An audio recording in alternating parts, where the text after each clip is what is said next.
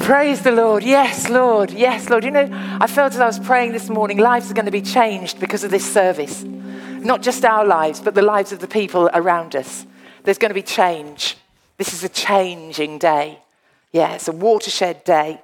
I want to talk about our response to people who don't know Jesus yet. And isn't that what we've been singing? Awaken the city. There are people in the city who don't know Jesus, and we make no apology. People need to know Jesus. People need to be saved. And because of this service today, and because of this church and the church worldwide, people are going to be saved today. Today, there's going to be people we meet in heaven who say, do you know what? April the 3rd, 2022, that was my day. Something happened in me, and I decided to receive Jesus. It's happened to us, hasn't it? At some point, even as children or older, we thought, it's true. I want to know Jesus. And we're going to pray that God does that in other people's lives. We're going to end this sermon in prayer for the lost. Okay, so just be thinking about the people you want to pray for, because they can be changed. Jesus can save to the uttermost because of the cross. Yeah. Okay, so there's a verse in 1 Timothy chapter 2 which says that God wants all to be saved. He wants all to be saved and come to the knowledge of the truth.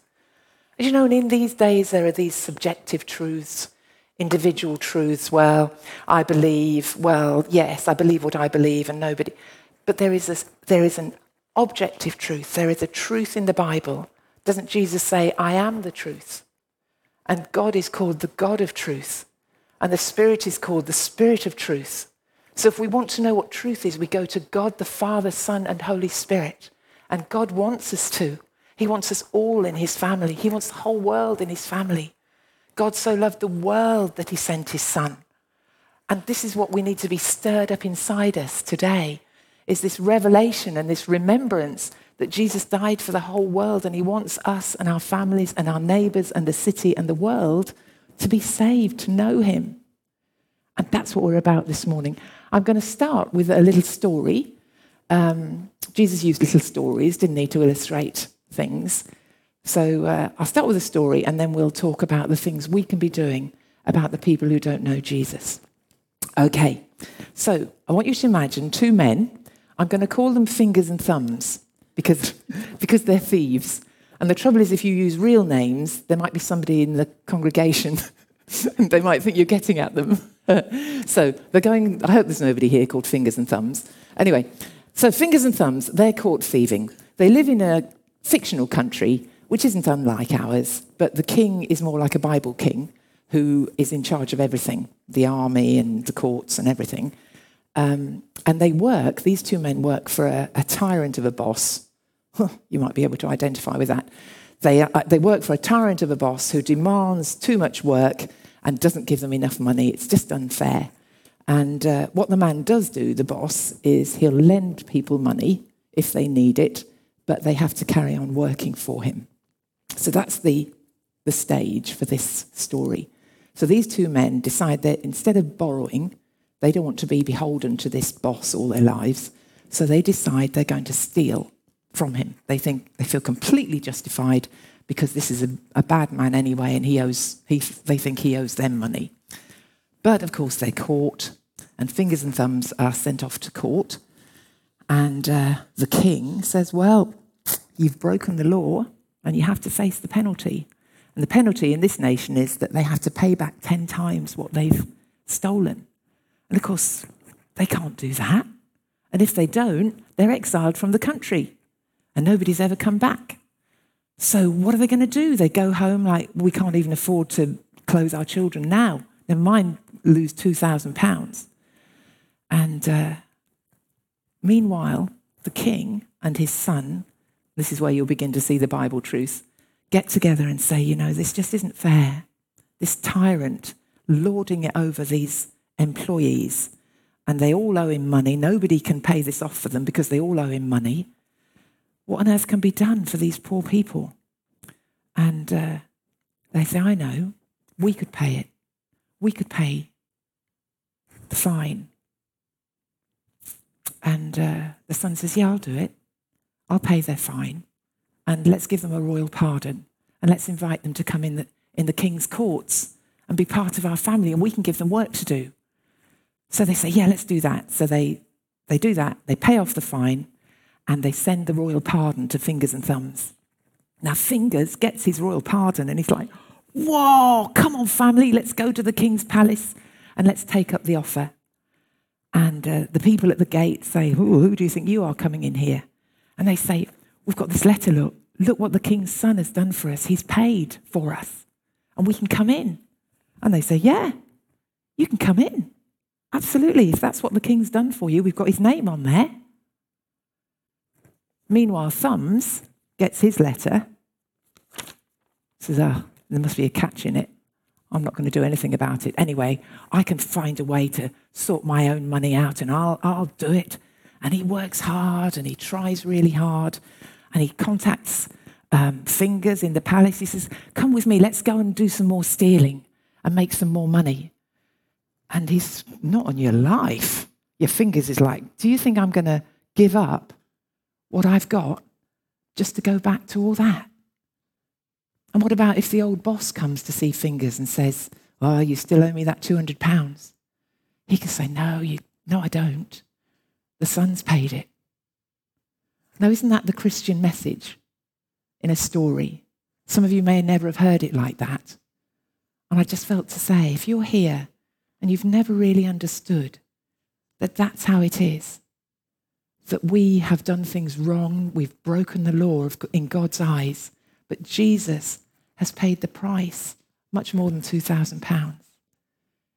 And that's the message that we have for ourselves and the message we have to give to other people. Yeah, there's a lot of people don't know that. They think there's a catch. Now, I can tell you a story, but I'm going to tell you some scriptures that back that up. Okay, so if we go to Romans chapter 5, verse 1, it says, therefore, being justified by faith, and remember, Fingers had to have faith in what the Son had done, we have peace with God through our Lord Jesus Christ. So what Jesus has done for us means that we can come to the King's family and have peace with him.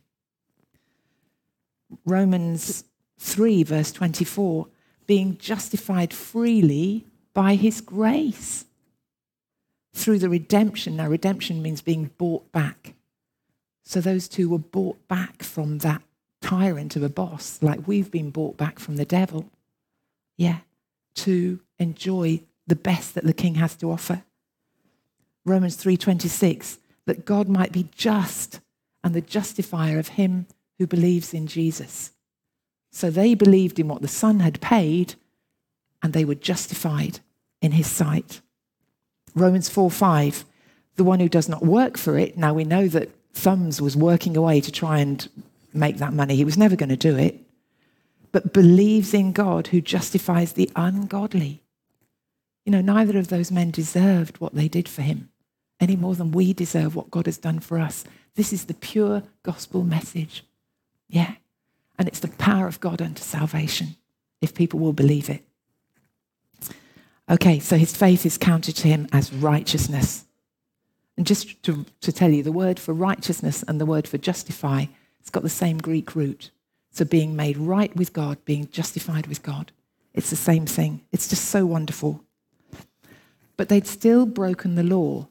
In the eyes of the law, they weren't justified, were they?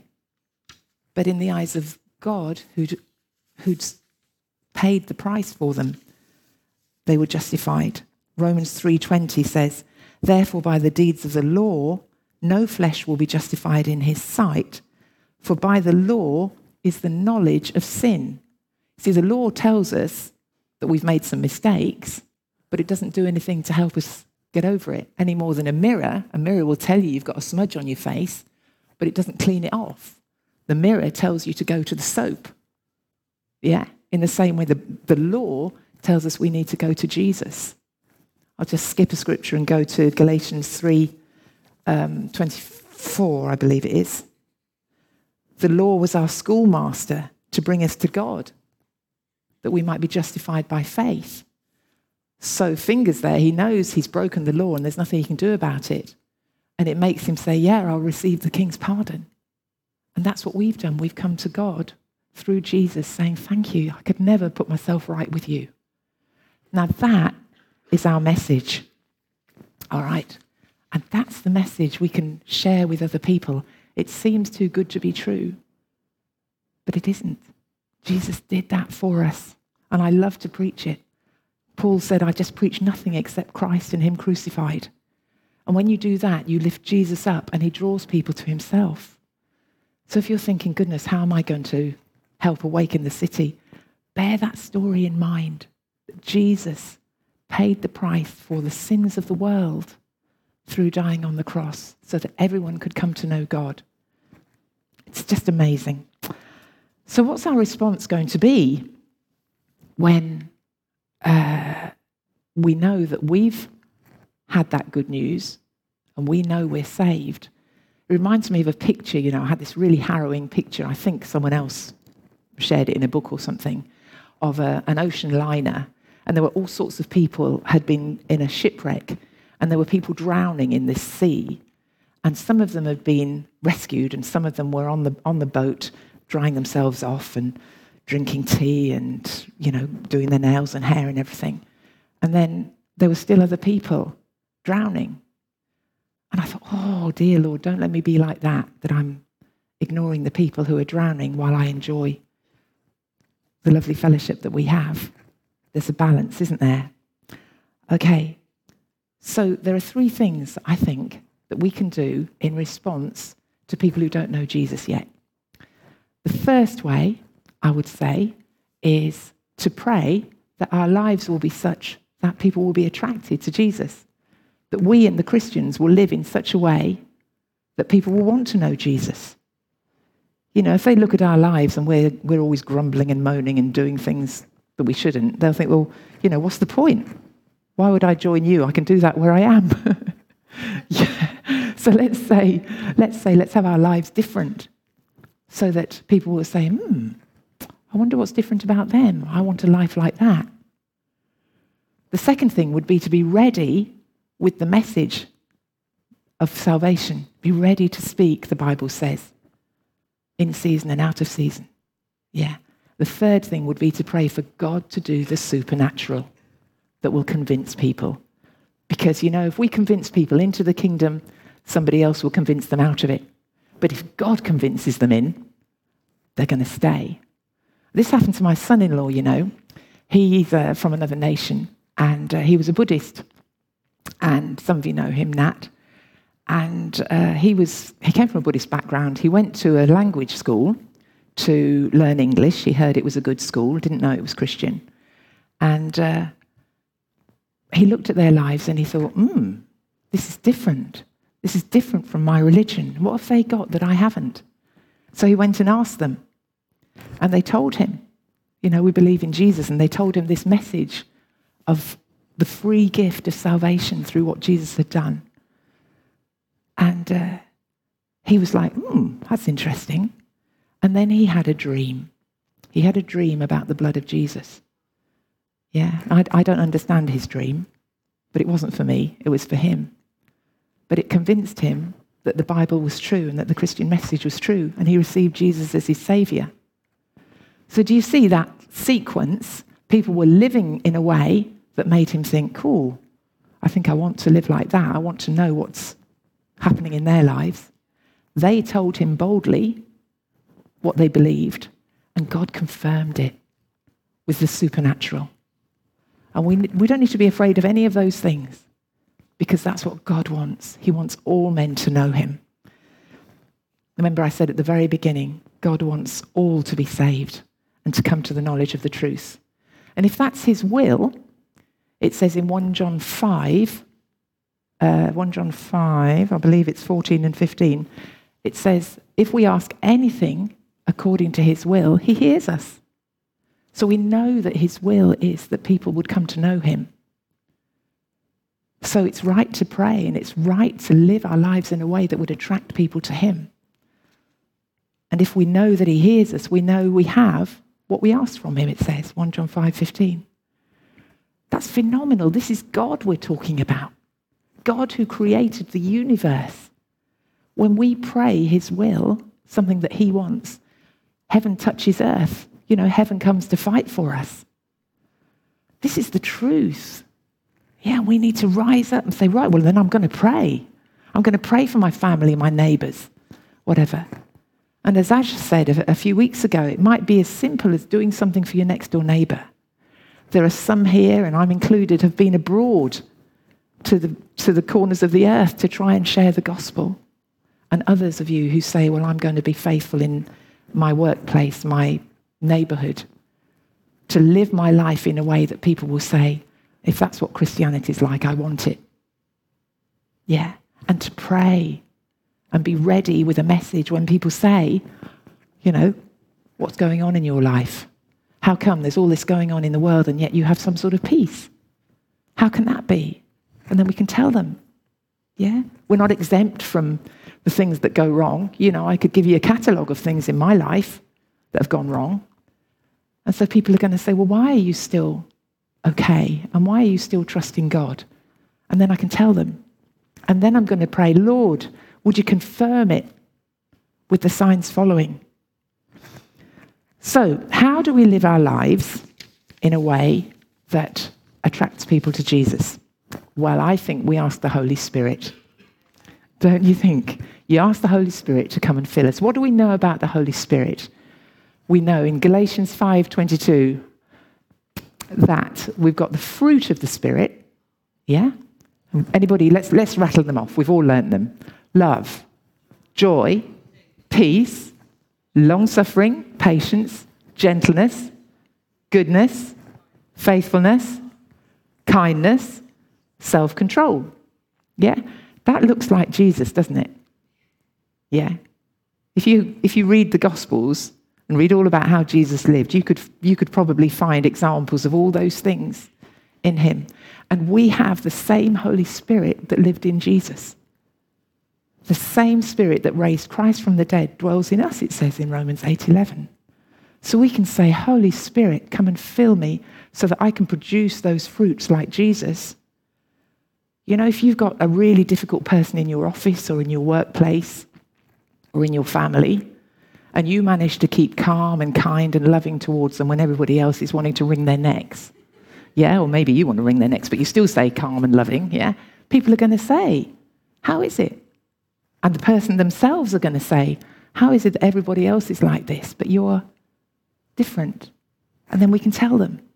So our lives need to show the love of Jesus. Someone said that the fruits of the Spirit are like a bunch of grapes. They're all love, really. The bunch of grapes is love, but there's different aspects of it. Yeah. And then what else do we have of the Spirit? We have the gifts of the Spirit. Now that's the supernatural. Yeah. Well, some would say it's supernatural to love some people. But anyway, let's go with, with the gifts of the Spirit. And we know what they are. We find them in 1 Corinthians 12, okay, 6 to 11.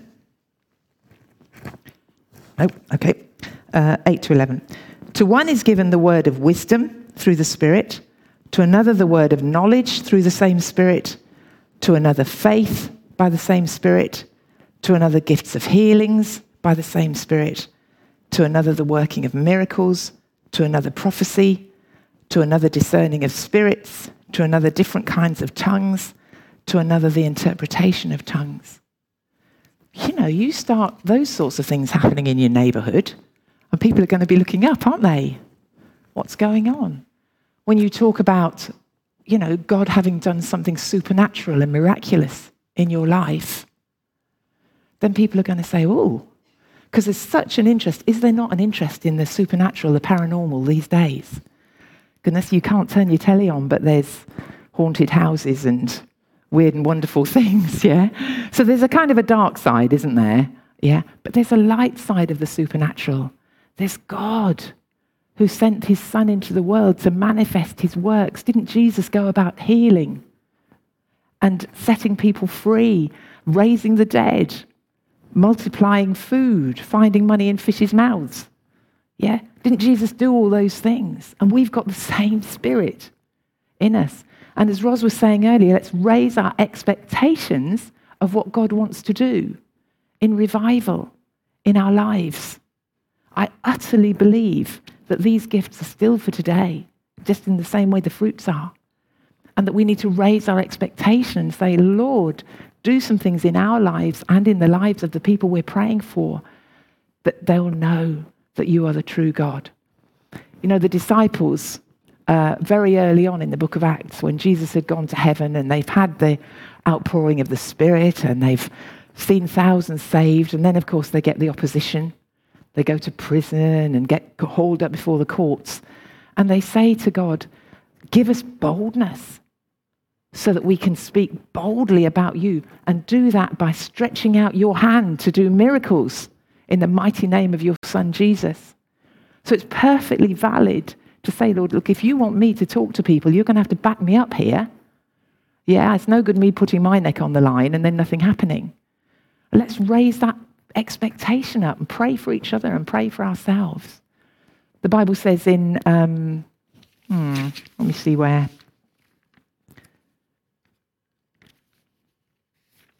No, this doesn't want to. Mark 16:20. The disciples went out preaching everywhere, and God confirmed the word with the signs following. Yeah. So let's be bold to speak out the word, but let's believe that God's going to confirm it with the signs following. Yeah. Let's raise our expectations in this time. Now, I'd like to spend some time praying, and then we're going to have communion. So if we could have somebody, bit of music in the background. I want to spend some time praying.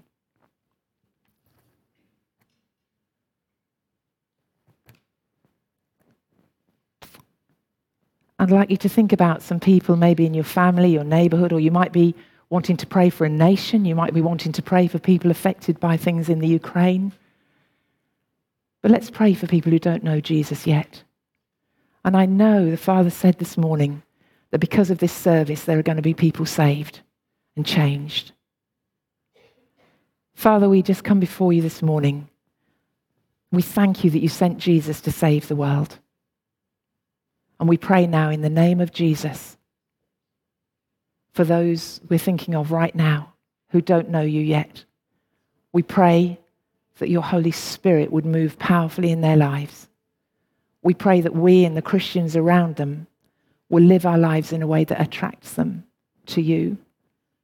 We pray that we would be bold and have the words to speak when it's time. And we pray that you would confirm the word with the signs following, that we will see miracles and signs and wonders. Raise our faith, raise our expectation. And I thank you today. I know you've said it, that there are going to be people in heaven when we get there who say, it was April the 3rd, 2022, something happened in my life and I received Jesus. And we give you the honor, we give you the glory as Savior of the world. In Jesus' name, amen.